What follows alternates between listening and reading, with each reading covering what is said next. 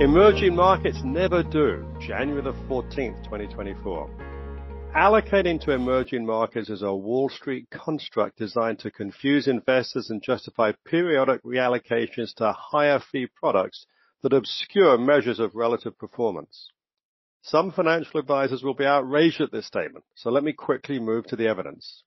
Start with the Vanguard Emerging Market Stock Index Fund, the biggest ETF in the sector.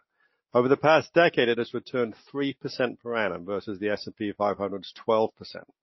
Emerging markets hasn't just had a poor couple of years, it's had a lousy decade.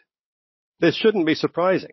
Nobody ever emerges from an emerging markets index. For my entire 44-year career in finance, the emerging markets composition has barely changed. Emerging is a marketing gimmick that suggests upward progress.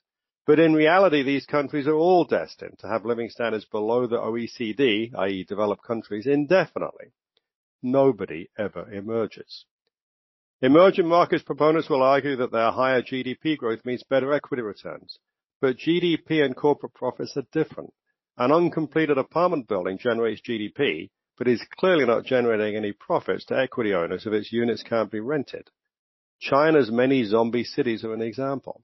Building out infrastructure creates immediate GDP, but only helps equity investors if it improves an economy's productivity.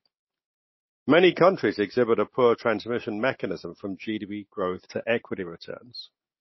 Then there's disclosure standards and property rights. Emerging markets countries typically don't meet Western standards on these two issues.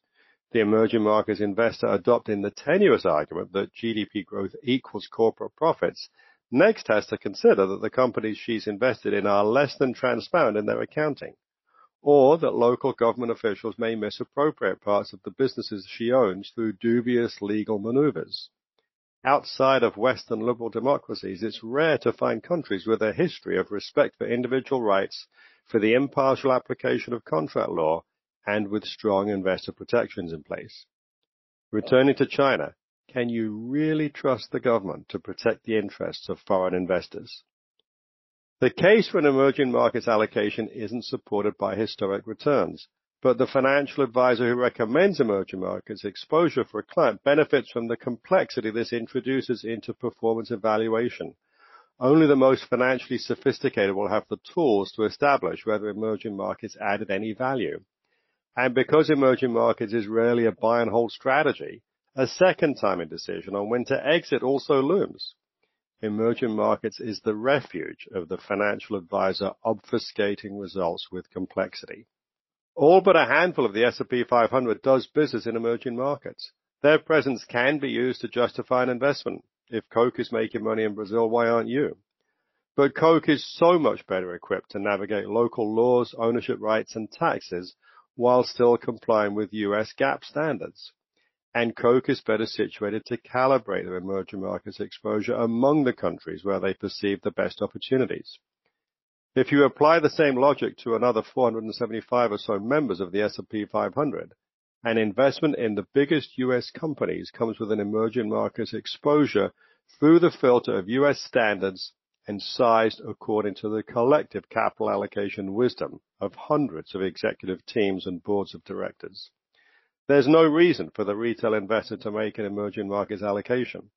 If your financial advisor recommends it, share the dismal decade displayed above, reject the complexity that benefits him, not you, and tell him you're happy with the emerging markets exposure your S&P 500 investment provides. On a different topic, China's National Energy Administration recently reported, in quotes, based on the overall promotion of oil and gas supply, security, and green development, oil and gas development enterprises have accelerated the pace of integration and development with new energy on the basis of effectively stabilizing oil and gas and improving the ability to independently guarantee oil and gas resources, close quotes. That's translated from Chinese by Google. Don't be confused by China and renewables. Energy security explains the dual focus on clean energy and coal because they help reduce China's reliance on imported oil and gas. Coal provides over 60% of China's power and is 70% of its emissions. They're adding new coal plants at more than one a month. Security, not climate change, drives their policies. Why else would a country boost electric vehicle sales powered with the worst of fossil fuels, if not for energy security? Chinese consumers are being connected to natural gas supply across the country. Many provinces have tripled or more the local population able to use natural gas. In 2022, 15 million new customers were added. This contrasts with New York State, which is impeding the ability of new customers to access natural gas. Do New Yorkers know that China is extending natural gas access while their government does the opposite? Have they bought into the liberal proposition that we'll reduce emissions while others grow them?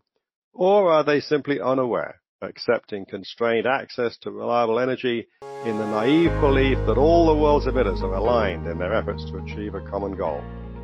Next time you encounter a New York Democrat voter, and there are many, ask them,